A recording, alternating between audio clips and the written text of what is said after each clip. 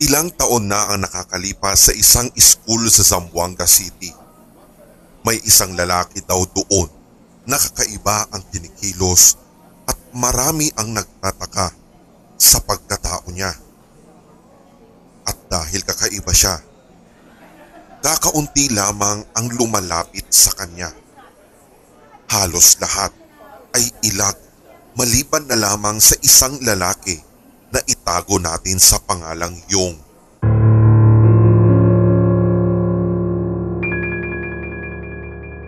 Nung unang beses na nagpakilala si Yong sa lalaki na iyon, ay pinansin naman siya nito. Kaya lang, mabilis naman itong umiwas. Nagtataka naman si Yong kung bakit ba talaga ganon ang kinikilos ng lalaking yun. Ang sabi ng iba, mabait daw at tunay na palakaibigan naman si Yong. Kaya natanto ng lalaking iyon na siguradong mapagkakatiwalaan naman siya. Sa katunayan, magkaklase silang dalawa kaya hindi talaga maiwasan na mag-cruise ang kanilang mga landas. Dahil matalino at matulungin din si Yong, ay minsan tinutulungan niya sa quiz at assignment ang mga kaklase niya at isa na nga doon ang lalaking weirdo. Isang araw ay nagpakilala ang lalaking yon kay Yong. Ang sabi ng weirdong lalaki, Yong, alam mo ba ang bait mong tao? Salamat naman, Jean. Buti na lang na-appreciate mo ko. Jean ang pangalan ng weirdong lalaki. 3 letra, J-I-N lang.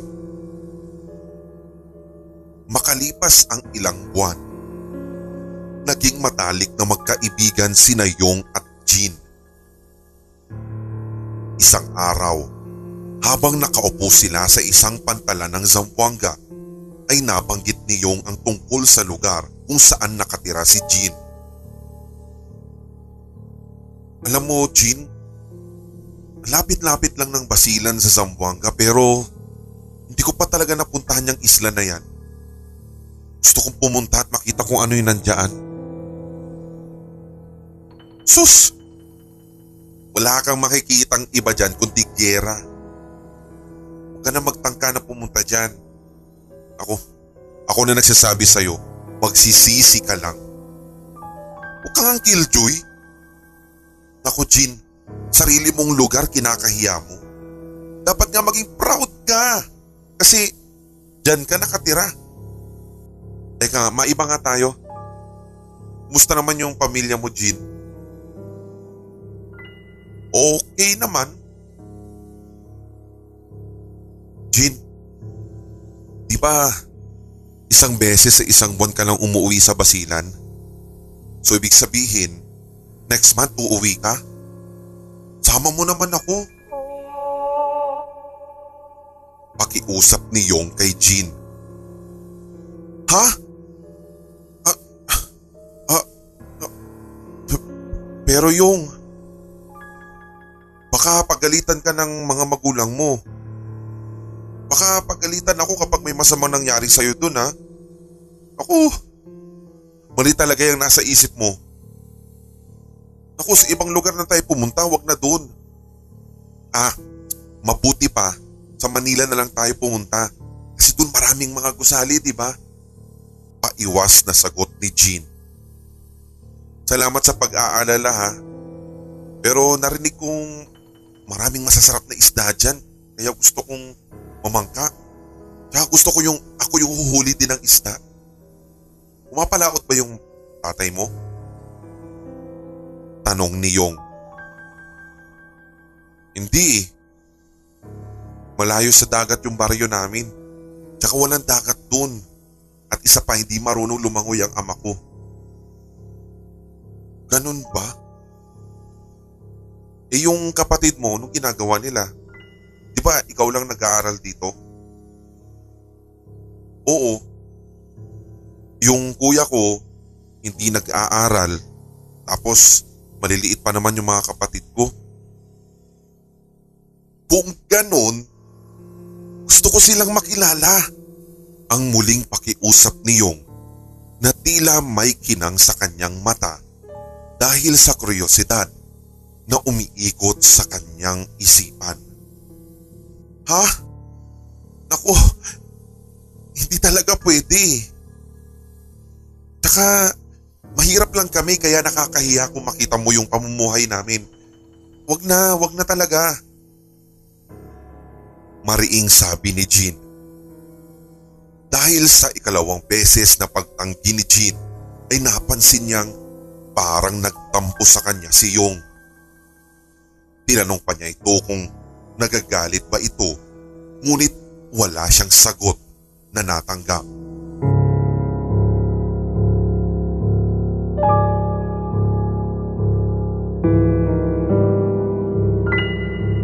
Ano ba yan? Mahirap kasing ipaliwanag eh.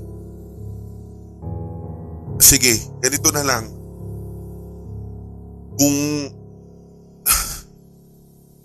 Kung yan ang ikakatuwa mo, sige na. Isasama na kita sa lugar namin. Tila napipilitan, ngunit seryosong sabi ni Jean. Matapos iyon ay tila napangiti muli si Yong at muling nagbalik ang kinang sa kanyang mga mata na para talagang excited na malaman ang pagkatao at ang pinagmulan ng kanyang kaibigan. Matagal-tagal na kasing ipinagdadamot ni Jean iyon kay Yong. Subalit, basta,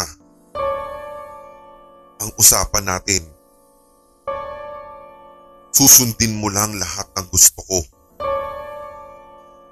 Pagdating natin sa bahay namin, pagkatapos mong malaman ang gusto mong makita, kailangan bago mag alas 3 ng hapon, uuwi na tayo. At kung pwede, wala nang pero-pero. Seryosong sabi ni Jean habang nakatitig kay Yong. Tumango naman si Yong bilang pagsang-ayon.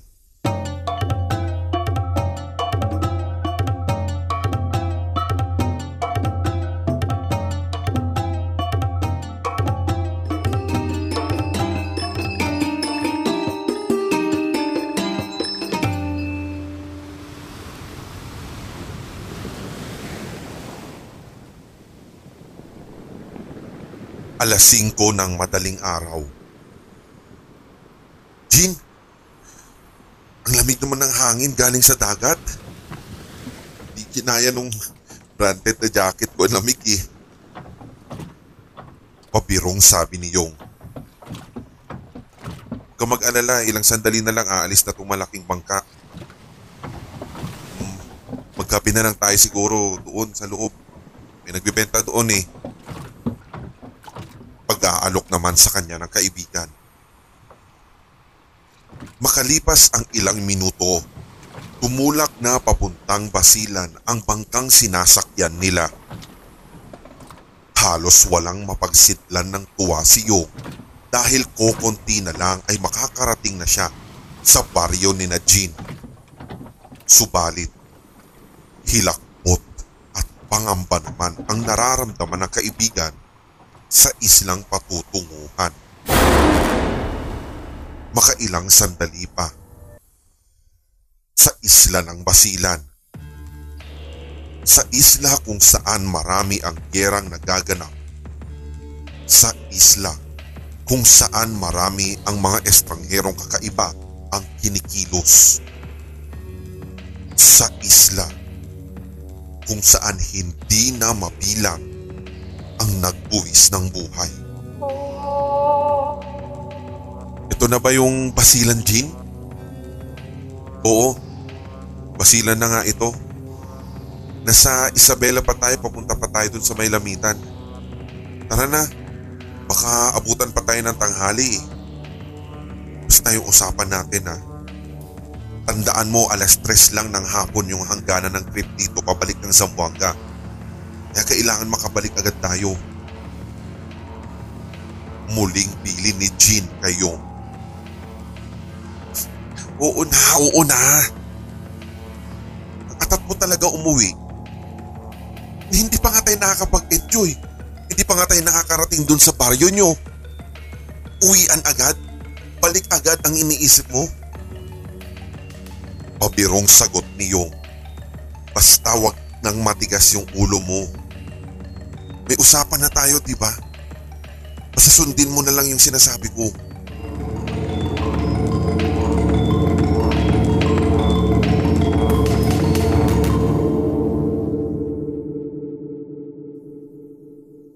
Malayo pa lang sila ay nasilayan na ni Jean ang kanilang bahay. Nasa liblib ito ng gubat at merong halos 100 metro mula sa tornohan ng pedicab ay maaabot mo na ang kanilang bahay. Gubat nga ang baryo ni na Jean dahil sa panahon noon ay hindi pa talaga gaanong matao at ganap na sementado ang lugar. Napatingin naman ang driver kay Yong. Oto, bago ka ba dito? Tanong ng driver kay Yong. Iyon ang tawag ng mga tiga-basilan sa binata. At dahil may kaunting orientation na rin naman si Jean kay Yong, kung kaya't hindi na rin bago sa kanya ang natinig. Sumagot na lang si Jean. Opo, Manong. Bago po siya dito. Mga 2:00 babalik po kami sa Pantalan. Tsaka saglit lang po kami talaga sa bahay. Sasakay kami ulit sa inyo, ha. Ganun ba, Oto? Sige. Nandun lang naman kami naghihintay sa tornohan. Mag-ingat ka na lamang. At baka makasagupa ka pa ng abo sayap dyan. Pagbibirong wika ng driver. Talaga bang may abo sayap dito, Jean? Pagtatanong ni Yong. Oo. Hindi talaga ligtas dito kaya kailangan natin umuwi agad. Mariing tugon ni Jean.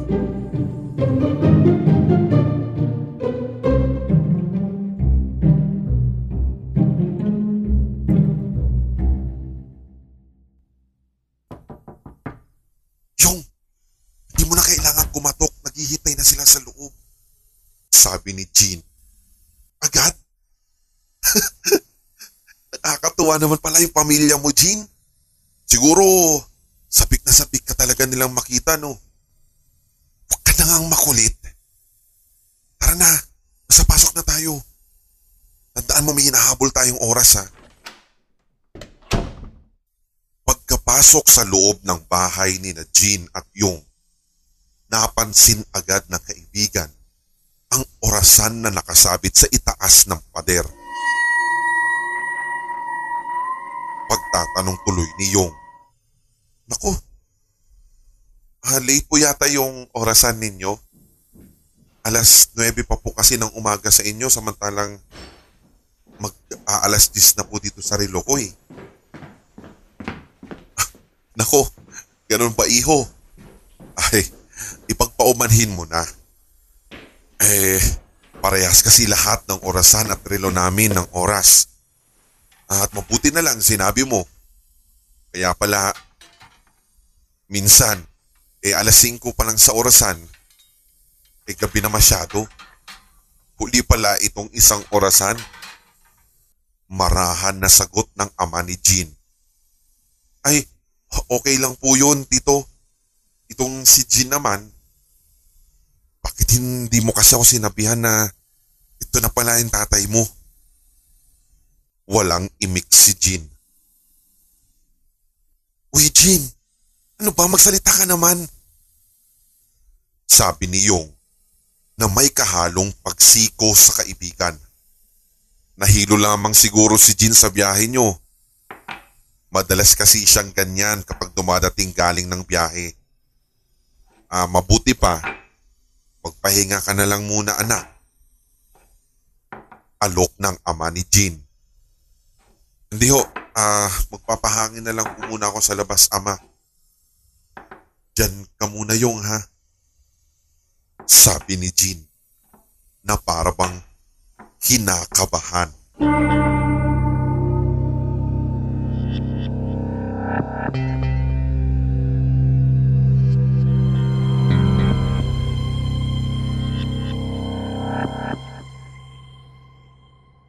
Talagang dito na po kayo nakatira?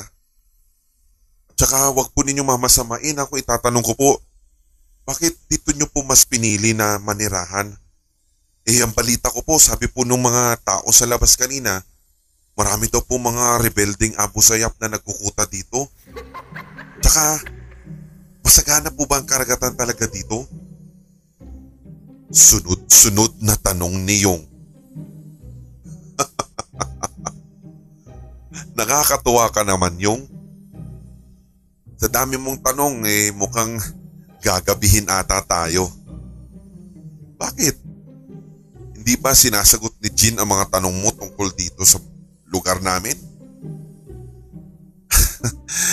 Hindi po kasi dito Napakatahimik po kasi talaga ni Jean sa klase. At kahit na matalik na magkaibigan na kami, parang marami pa po siyang tinatago sa akin. Tsaka talagang medyo mahiyain po siya. Pagmamalaki pang sabi ni Yong.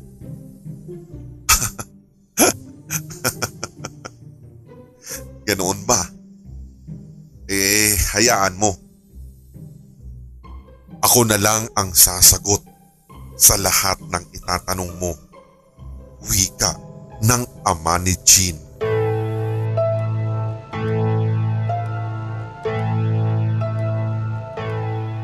Dinig na dinig pa rin ni Jean ang huntahan ng kanyang ama at ng matalik na kaibigan kahit na nasa likuran na siya ng kanilang bahay. Dahil nga, sinabi niyang magpapahangin lamang siya, kaya dun siya pumesto. Subalit, nang dumako siya sa pintuan sa likod ng kanilang bahay, nakita niya ang kanyang ina. Ina, ano po yung hinahanda ninyo? Bakit? Hindi mo naman kasi sinabi na may dadalhin ka palang panauhin. At saka isa pa, bakit nilihim mo pa talaga sa amin na bibisita ka ngayon ng biglaan? Tuloy, ang kuya mo ngayon, hindi niya masisilayan ng panauhin mo. Marahan na sabi ng kanyang ina. Ay, hindi po. Uuwi kami agad pagkatapos naming sumungkit ng mga prutas. Seryosong sagot ni Jean na tila pa nauutal. Gutom ka na siguro, anak, ano? Kumakalam na ba ang sikmura mo? Hayaan mo, ipaghahanda kita ng masarap na dinuguan mamaya. At sigurado ako, babalik agad ng kuya mo dahil nabalitaan niyang dumating ka. Alam mo bang, ilang buwan na rin hindi nakakahuli ng preskong karne ang kuya mo? Mahirap ang huli ngayon. Ina!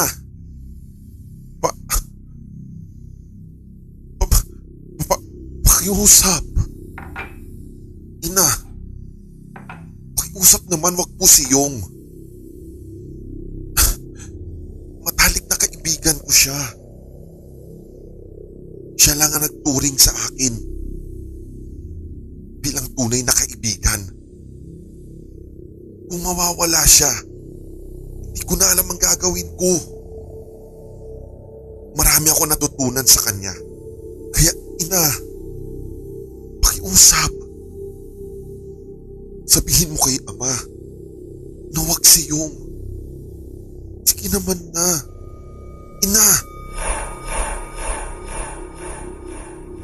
Pakiusap ni Jean habang unti-unting tumutulo ang kanyang luha.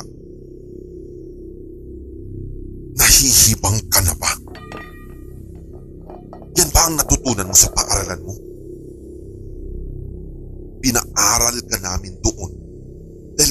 namin makatapos na. At hindi lang yun. Siyempre, pinapunta ka namin sa lugar na iyon para may madala kang makakain natin dito. Galit na sagot ng ina ni Jean na tila nangangalit ang mga ngipin.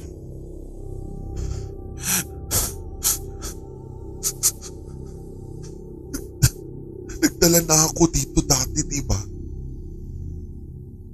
Hindi pa ba sapat yun? Ina, magdadala na lang po ako ng iba. Pakiusap ko lang, ina, huwag lang si Yong. Pakiusap. Huwag naman yung matalik kong kaibigan. Huwag naman si Yong. Ina, nakikiusap ako. Mahinang pakiusap ni Jean habang umiiyak na. Oo nga, nagdadala ka. Yung huli mong dala na presko dito, mga 5 buwan na ang nakakalipas. Pagkatapos nun, mga nakatadtad na karne na ang dinala mo. Ganun na nga yun, hindi pa talaga presko. Hindi namin alam kung nagdadamot ka o sadyang matakaw ka lang. Baka sarili. Iniisip mo lang ata ang sarili mo. Nagugutom din kami. Yung kuya mo nahihirapan ng humuli. At siya pa mismo ang kamuntik ng mahuli ng mga lintik na mga taong yan. Ngayon, kahit ano pang sabihin mo, wala ka nang magagawa. Wala ka nang magagawa. Ikaw na mismo ang nagdala ng mahal mong kaibigan dito.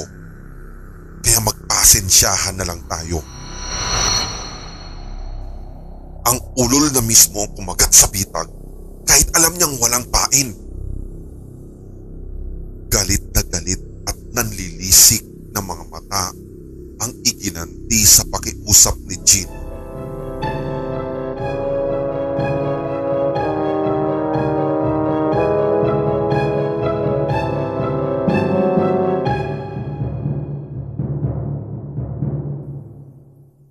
Samantala, patuloy ang masayang pag-uusap ni Nayong at ng ama ni Jean. Dahil sa likas na madaldal at mausisa si Yong, may napansin na naman siyang iba sa bahay ng kanyang matalik na kaibigan. Dito? Ano po yung ibig sabihin ng mga paglalagay nyo ng butas dyan sa bubong ninyo? Nakakapagtaka po kasi na may mga ilang bahay po kasi kaming nadaanan kanina. May butas din sa itaas ng bubong yung bahay nila. Mukhang namimihasa ka na sa kakatanong mo, bata. Biglang sagot ng ama ni Yong na parang naiirita na. Sorry po kung sumobra na po ako. Ang mahinahon at tila nahihiyang sagot ni Yong. Biro lang, iho. Tunay ngang matalino ka dahil ang dami mong tanong. Mabuti pa ay manungkit na kayo ng prutas doon ni Jean. Jean! Jean! Anak! Samahan mo naman tong kaibigan mo. Biglang bawi sa tanong ni Yong habang tinatawag ang anak. Lumapit naman si Jean at tila naghihigpi pa nang lumapit sa kaibigan. Hindi na lang siya nagpahalata na kagagaling niya sa pag-iyak matapos ang usapan nila ng kanyang ina sa likod ng bahay. Agad niyang pagbawi. Tara. Yong, Manungkit na tayo ng mga... Manungkit na lang tayo ng mga prutas. Tinungo ng dalawang magkaibigan ang mayabong na mga puno na nasa likuran ng kanilang bahay. At doon nga ay muli na namang sumaya si Yong dahil sa gagawin nilang dalawa. Ilang sandali pa habang nanunungkit si Yong, napansin itong parang malungkot ang kanyang kaibigan. Ayos! May uuwi na ako sa... Oh, Jean, umiyak ka ba? May problema ba kayo ng pamilya mo? Biglang lumungkot ang mukha ni Yong matapos mapansin ang kanyang kaibigan. Tumingin naman si Jean kay Yong at diretsahan nitong sinabing,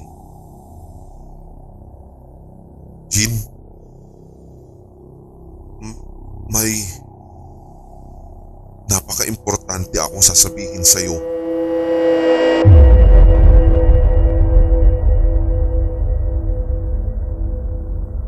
Oh, ano ang sasabihin mo kay Yong, Jean? Biglang tanong ng ina nito. Hindi umimik si Jean dahil nabigla ito nang naandun na sa kanilang likuran ang kanyang ina.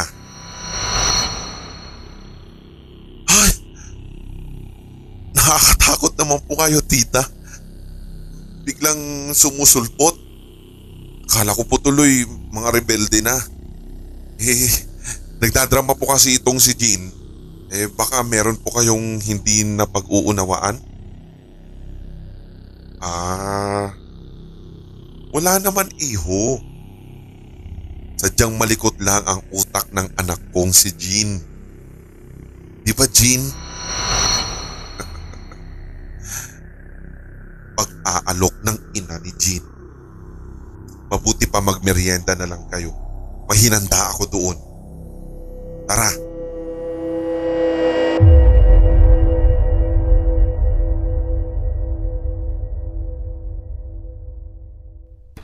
Uy! Sarap naman ang merienda. Paborito ko po ito. Alam niyo po, bumibili kami ng ganito dati doon sa palengke ng Zamboanga. Ang sabi ni Yong habang magkabilang kamay ang may hawak na kakanin. Gusto mo pa ba? Marami pa sa kusina namin. Ras?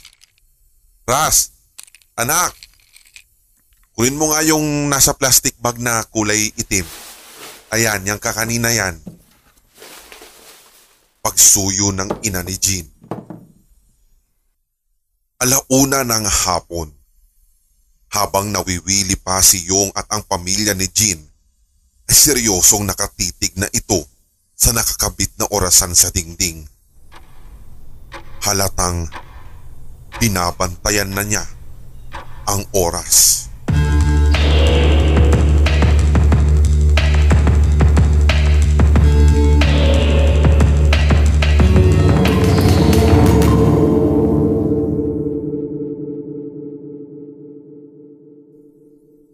Nung makita ni Jean na halos nag-e-enjoy pa talaga si Yong sa kakakwento na may kasamang pagkumpas pa ng mga kamay at meron pang ang sound effects, ay agad na sinabi ni Jean sa kanya, Yong, alauna na.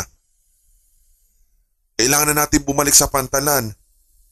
Sinasabi ko sa iyo, di ba? May iwanan na tayo ng bangkang sasakyan natin. 3:00 ang usapan natin, di ba? Tsaka may klase pa tayo bukas. Kailangan maaga na doon na tayo sa eskwelahan. Napatigil sa tawanan ang lahat ng nasa loob ng bahay. Napansin din ni Jean na tila tumalim ang titig sa kanya ng sariling ina. Pinutol naman ng kanyang ama ang katahimikan sa pagsabing, Oh, Ang aga-aga pa, pinapaalalahanan mo na agad itong kaibigan mo na umalis. Oo nga, Jean. Aalis na tayo agad? Eh, masaya pa nga kami nagkikwentuhan ng pamilya mo. Mamaya na lang. Ha? Pwede? Alas 3 pa naman ang larga ng bangka, di ba? Sabi mo 3 PM papuntang Zamboanga, yun ang pinakahuling trip. Sagot ni Yong na sinang-ayunan pa ng kanyang ama. Sabay sabing, oo nga anak. Ang akala ko nga dito pa kayo matutulog.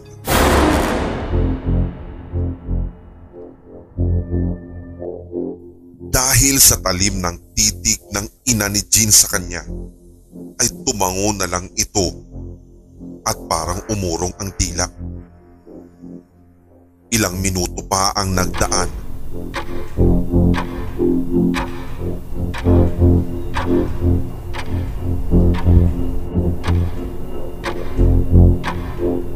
Hanggang sa umabot ng alas 2. Kaya nga napaka-terror talaga ng professor namin na yun. Hindi ko talaga makakalimutan yung ginawa namin ni Tito tsaka tita. Mag-aalas 2 na po pala. Kailangan na po naming bumalik sa pantalan bago kami maiwanan ng bangka. Agad na pamamaalam ni Yong sa magulang ni Jean. Hindi na rin ito tinapos ang panghuling kwento niya. Ay, talaga bang uuwi na kayo? Sigurado ba kayong hindi na kayo maghahapunan dito? Baka gusto mo Yong na magpahinga ka muna dito kahit isang gabi lang. Nag-aalinlangan pa na alok ng ina ni Jean. Sagot naman ni Yong pagkatapos tignan ang kaibigan. Gustuhin ko man po pero may klase pa po kasi bukas eh. Pasensya na po. Ganun ba? Kung ganun, wala tayong magagawa dyan. Bumalik ka na lang dito kung kailan mo man gusto. Hayong, wika ng ama ni Jean. Napahinga ng malalim si Jean. Pakiramdam niya'y natanggalan siya ng tinik sa leeg nang marinig mula sa kanyang mga magulang ang tila paghintulot sa kanilang humayo bago mag-alas 3. Pagmamadali pa ni Jean. Tara, tama, sa susunod na lang siguro overnight bilisan na natin Yung. Sabi ni Jean na sinang-ayunan naman ng kanyang kaibigan. Subalit, habang papalabas na sila sa bahay, walang ano-ano'y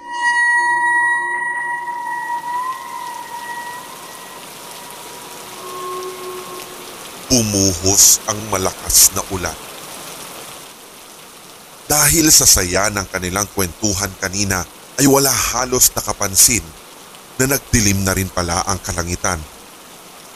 Kung sa bagay, napapaliputan kasi sila ng napakalagong mga punong kahoy kung kaya't hindi mo talaga mapapansin ang kaulapan. Pag-aalala tuloy ni Yong. Naku, paano yan? Umulan pa ng malakas. Hindi naman natin pwedeng suungin ito dahil mababasa yung gamit natin. Tsaka mag-aalas 2:30 na rin Ilang minuto na lang mahuhuli na tayo sa bangka. Ayoko rin naman magkasakit. Tara na. Hindi na baling mabasa basta hindi lang tayo mapahamak. Tara na, bilisan na natin baka maiwan pa tayo ng bangka. Sabi ni Jean. Ha? Mapahamak? Teka, saan? Saan tayo mapapahamak? Tanong ni Yong. Sa school. Baka mapahamak yung grado natin kapag hindi tayo nakauwi na Zamboanga. May pasok pa tayo bukas. Palusot naman ni Jean. Agad sumingit ang kanyang ina at sinabing, "Alam nyo, kung ako sa inyo, hindi ko na pipilitin na umalis. Dito na lang kaya kayong magpahinga. Bukas na lang kayong umuwi ng maaga. Tutal may bangka naman sa madaling araw eh." Tiningnan lamang ni Jean ang kanyang ina habang nagsasalita. Ngunit agad naman nitong pinaling ang kanyang tingin sa kaibigan. "Jean, tara na. Suungin na lang natin tong ulan. 100 metro lang naman yung layo nito sa tornahan ng mga pedicab eh." Seryosong sagot ni Jean kay Yong.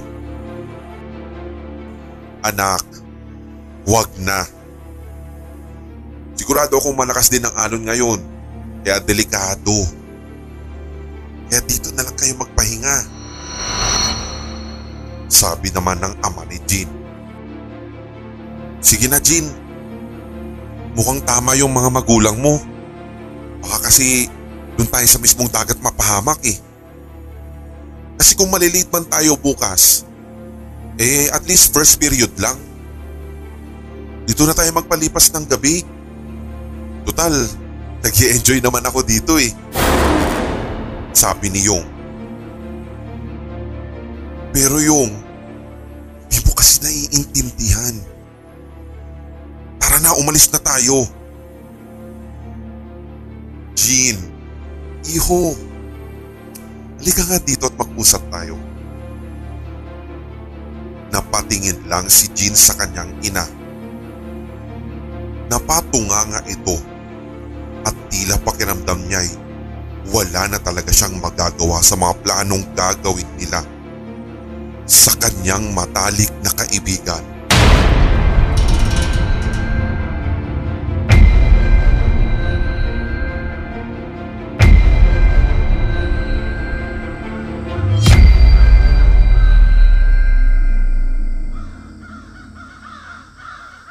Humupa ang malakas na ulan. Mag-aalas 11 na ng gabi.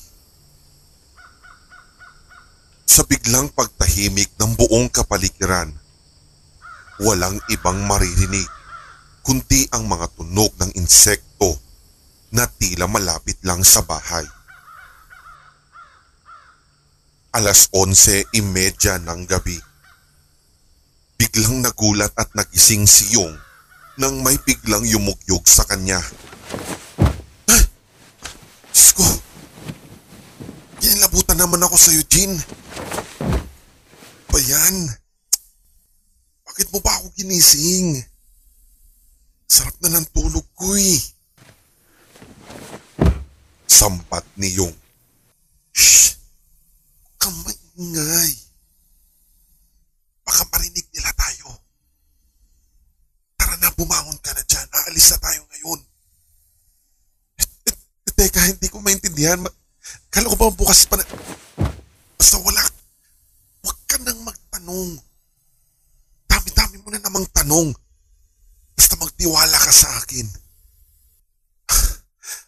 Ha? Ano bang pinagsasabi mo, Jean? Matulog na lang tayo. Bukas na lang, maaga. Sige na. Hindi ka na masisigatan ng araw kapag hindi ka pa bumangon dyan. Kaya tara na. Kunin mo na yung gamit mo ng marahan. Huwag kang gagawa ng ingay para hindi nila tayo madinig. Mahinang sagot pa rin ni Jean. Ha? Hindi ko talaga maintindihan, Jean. Pero sige, hintayin mo ako. Sagot ni Yong habang nagkakamot pa ng ulo. 11:45 na. 15 minuto bago maghating gabi. Tara Yong, dito tayo dadaan. Ha? Bakit tayo dadaan dyan, Jean? Bakit sa bintana? Doon na lang tayo sa pintuan, ano ka ba? Huwag kang maingay. Shhh! Maparinig ka nila. Bilisan na natin at huwag ka ng maraming tanong. Sino? Sino ba sila? At saka sinong makakarinig? Nalilitong tanong pa ni Yong kay Jean. Matapos ang maikli at mahinang huntahan na iyon, ay biglang may lumagapak sa itaas ng bubong.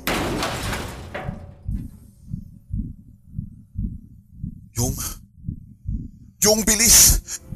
Andiyan na sila! Biglang pagsigaw ni Jean kay Yong. Agad na palukso ang dalawa sa bintana nang marinig ang ingay na galing sa bubong. Yong, takbo! Bilis! Bilisan mo! Takot at saka nagmadali si Jean sa pagtakbo. Kahit madilim ay pinilit ng dalawa na tunguhin ang daan papalayo sa kanilang bahay.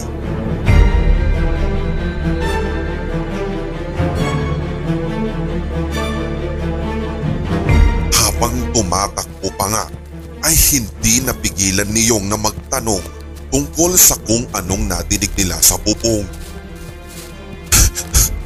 Sandali! Sandali! Ano ba yung lumagapak kanina sa bubong? Andyan na ba yung mga rebelde? Yung, basta bilisan mo, mamaya na yung tanong. Kailangan muna natin makalayo dito, bilisan mo na lang. Hingal na sabi ni Jean habang sinasagot ang tanong ni Yong. Habang tumatakbo patungo sa may posteng patay sindi ang ilaw, napansin ni Yong ang taong tila nakatayo lang doon. Napatigil sa pagtakbo ang dalawa at sabi ni Yong, Jean, buti ayun, may tao. Ayan o, nakatayo na sa dadaanan natin. Makakahingi tayo ng tulong.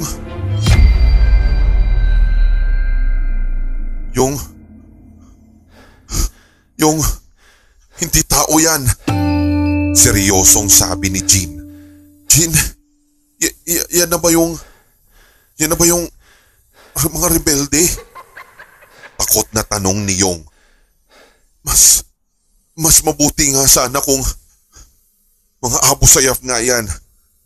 Ang sagot naman ni Jean na tila pinapakalma pa ang sarili.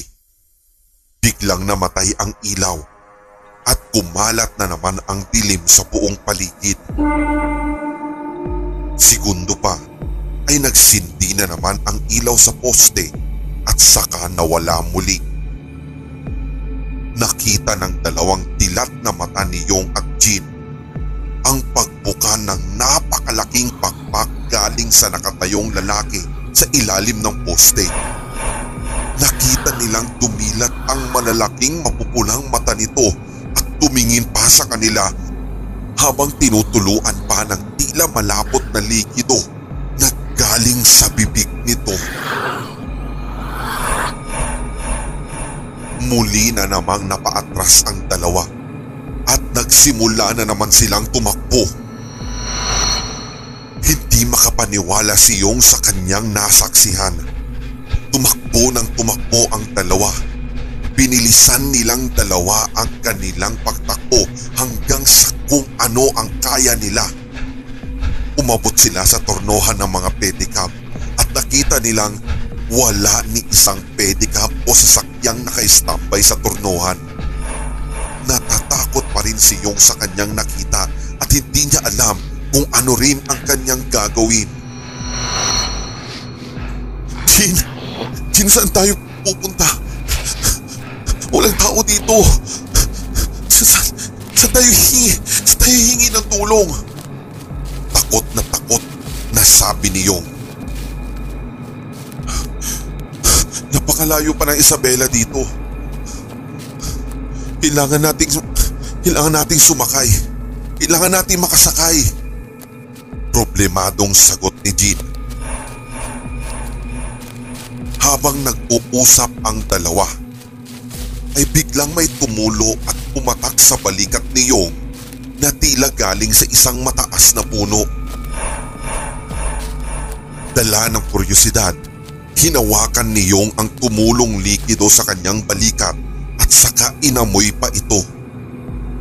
Halos masuka siya sa kanyang naamoy. At agad niyang tinignan kung ano ang nasa taas. At dito nila nakita ang tila nag-aabang na dalawang aswang na nasa taas na ng punong yun. Napasigaw ng malakas si Yong.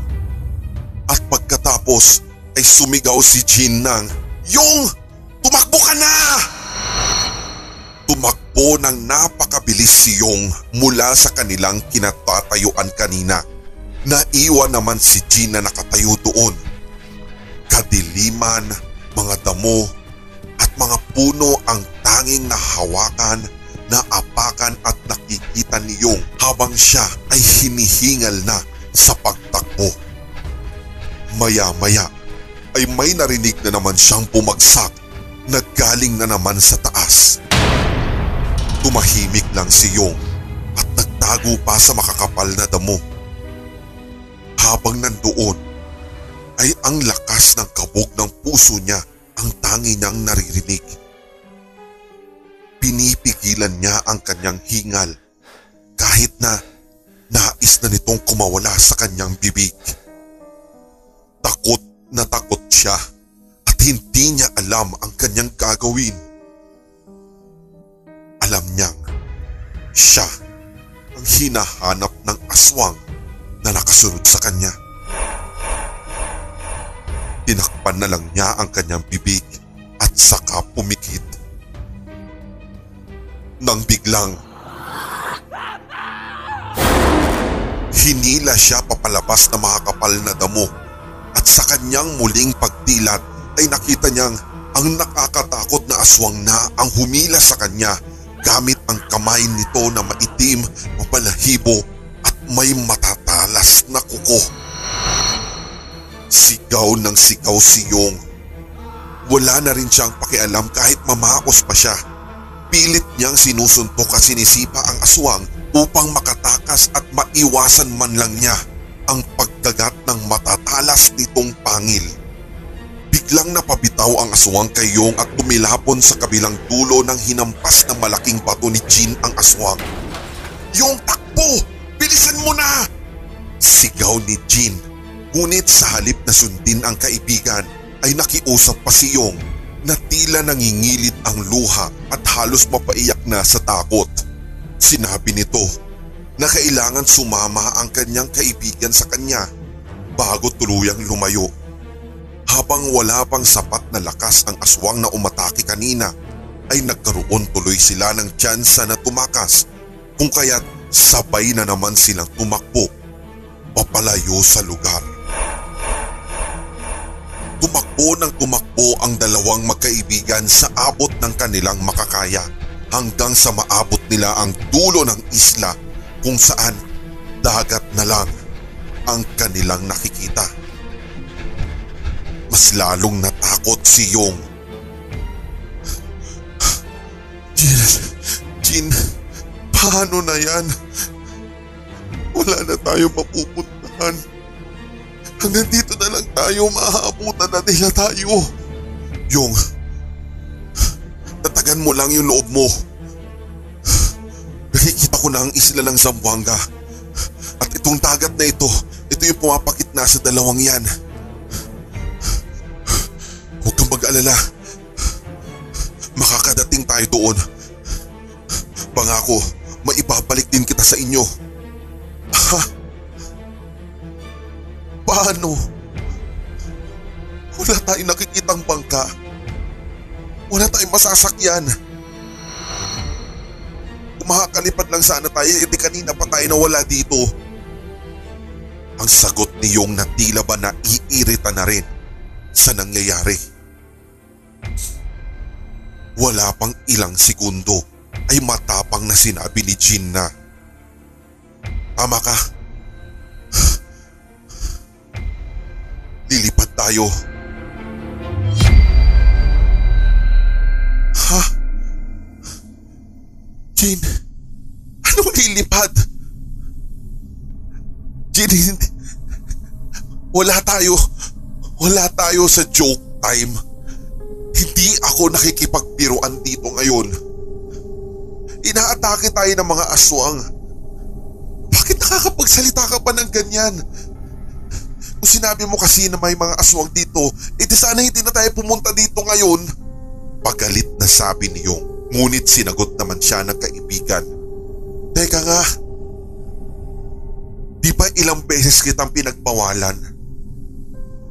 Di ba ilang beses kong sinabi sa'yo na kailangan umalis tayo agad kung gusto mong sumama dito? Inayawan kita ng ilang beses, pero pinilit mo ako. So sino pa talaga yung humahabol sa atin ngayon? Ha? Jin? Mga aswang? Yong, tama ka. Mga aswang. Hinahabol tayo ng pamilya ko. Tila napatigil si Yong sa narinig mula sa kaibigan. Ha? Aswang? Aswang ang pamilya mo? Kung ganun, isa ka sa kanila. Tama. Oo, Jin. Gusto kong aminin sa'yo ito kanina pa. Kaya lang natatakot ako na baka matakot ka na sa akin at tuluyang hindi ka na magpakita. Kaya mas pinili ko na lang na itago na lang sa'yo. Pero wala na ako magagawa eh. Tadhana na mismo ang nagbunyag sa katotohanan. Tadhana na ang nagkwento ng buo naming pagkatao.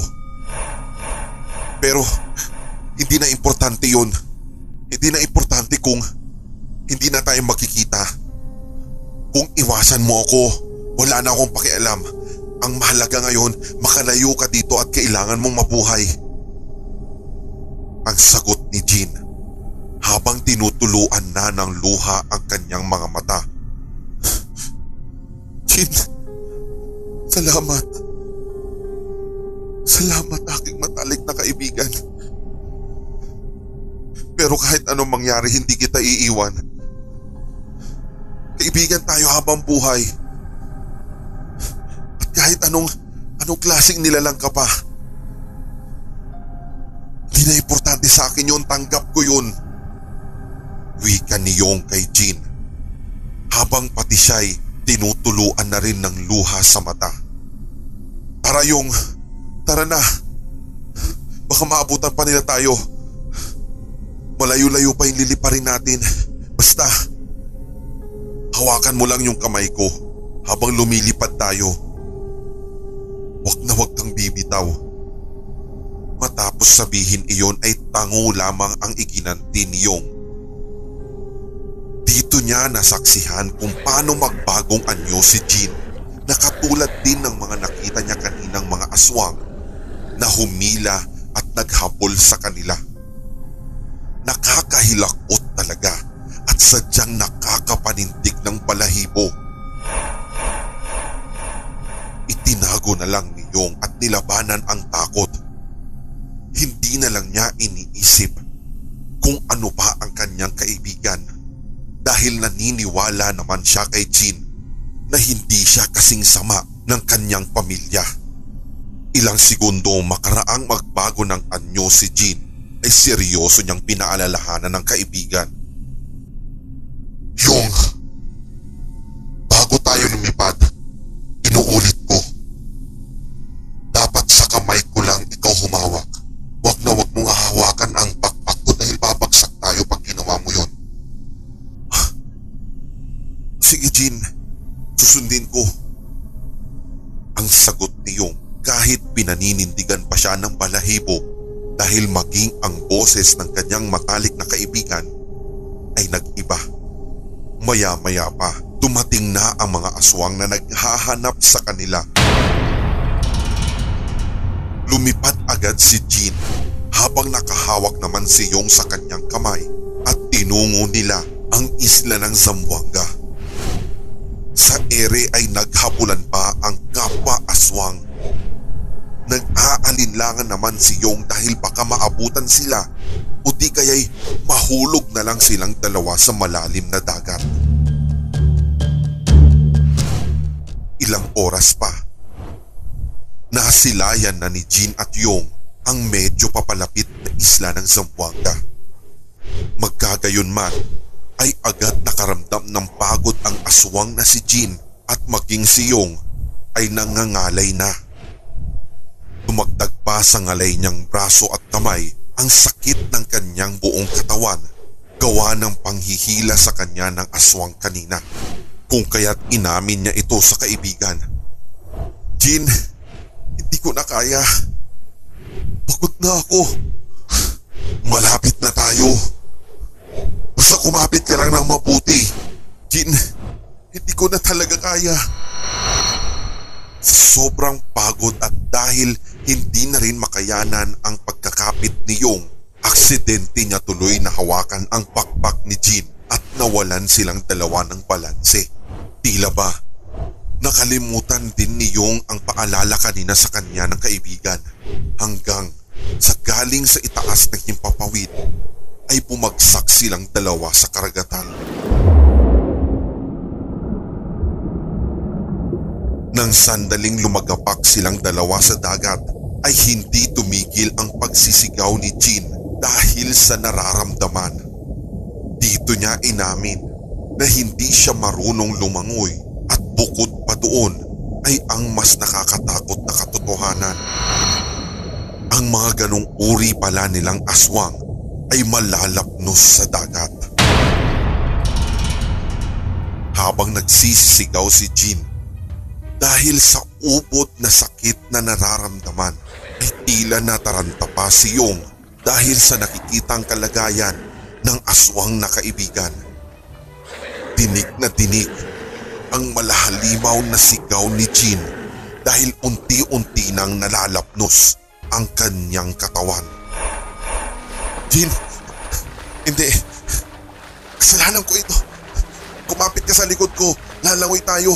Kaunting langoy lang. Iaabot tayo sa lupa. Sabi ni Yong habang hinatak ang kaibigan at lumangoy papalapit sa lupa. Habang lumalangoy si Yong ay muli na naman siyang napaiyak dahil tila nararamdaman niya ang sakit na kasalukuyang nararamdaman ng kaibigan. Binilisan niya ang paglangoy hanggang sa matungo niya ang lupa. Agad niyang hinatak at pinasan si Jean sa kanyang likod kahit na ramdam din niya sa sarili na wala na siyang natitirang lakas.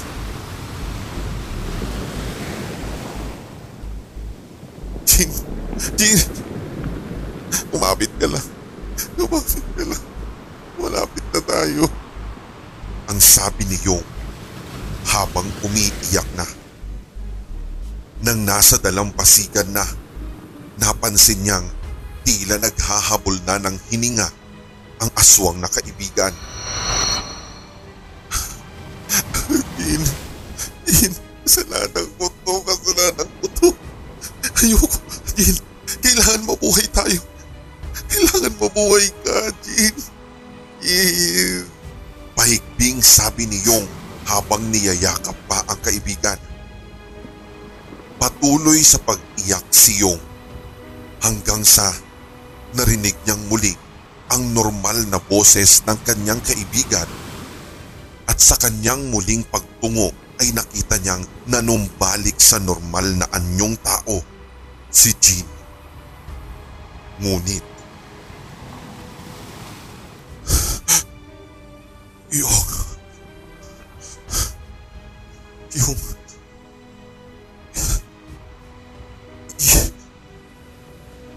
iwan mo na ako.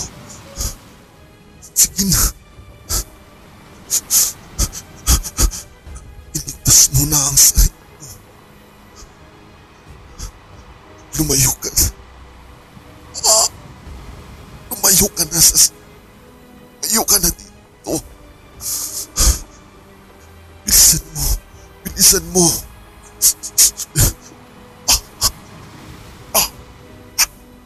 maabutan ka pa ng pamilya ko.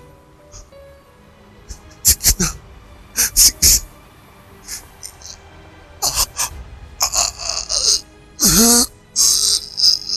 Inayo. Sige. Sige na. Mas lalong lumakas ang iyak ni Yong matapos bawian ng buhay ang kanyang kaibigan.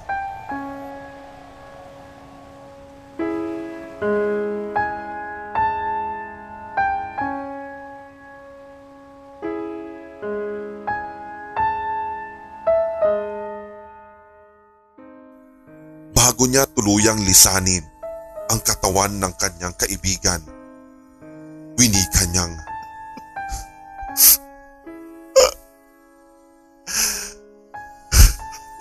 mahal kita, aking kaibigan. Hanggang sa muli nating pagkikita. Nag-aalangan man ng mga sandaling iyon na iwan ang matalik na kaibigan, ay wala siyang nagawa kundi magpaalam dito. Tinangkapan niya itong balikan at kisingin sana na baka sakaling hindi totoong namatay si Jean. Ngunit hindi na ito gumalaw o sumagot pa sa kanya. Kitang-kita niya kung gaano nalapnos ang buong katawan ng kaibigan dahil sa pagkakalublob sa dagat. Hindi rin makapaniwala si Yong na ganito ang sasapitin ng kanyang kaibigan. Binalikan niya ang bangkay at pilit niyang ginising habang humihikbi siya. Makailang segundo pa matapos niyang gawin yun, ay narinig niya sa hindi kalayuan ang nangangalit na tinig ng mga aswang, maging ang lakas ng pagpapagaspas ng kanilang malalaki at malapaniking pakpak. Huling habilin na lang ni Yong, "Di, nandito na sila. Babalikan kita. Pangako yan. Kailangan ko nang umalis." Pagkasabi ni Yon, ay tumakbo ng tumakbo si Yong papalayo sa mga aswang. Ilang segundo pa, habang siya ay tumatakbo papalayo, ay narinig niya ang sigawan ng mga ito. Yung sigaw na tila nangangalit ng gigigil na may kahalong iyak. Tinatawag pa ng mga ito ang pangalan ni Jean.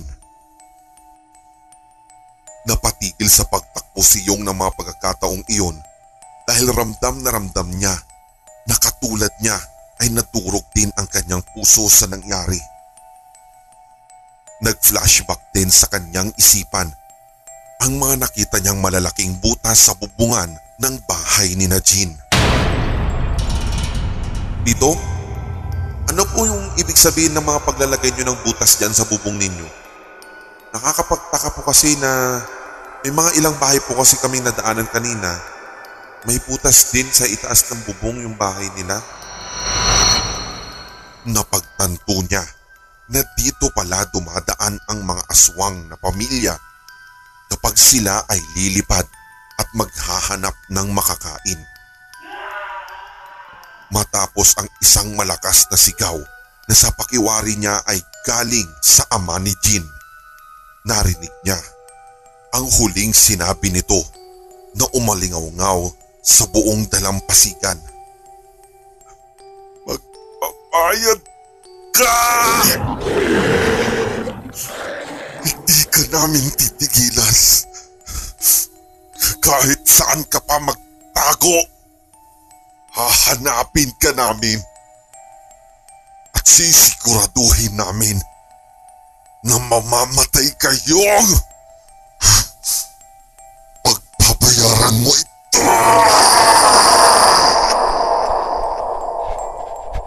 At pagkarinig nun ay nagpatuloy sa pagtakbo si Yong papalayo sa nangangalit na pamilya ng aswang.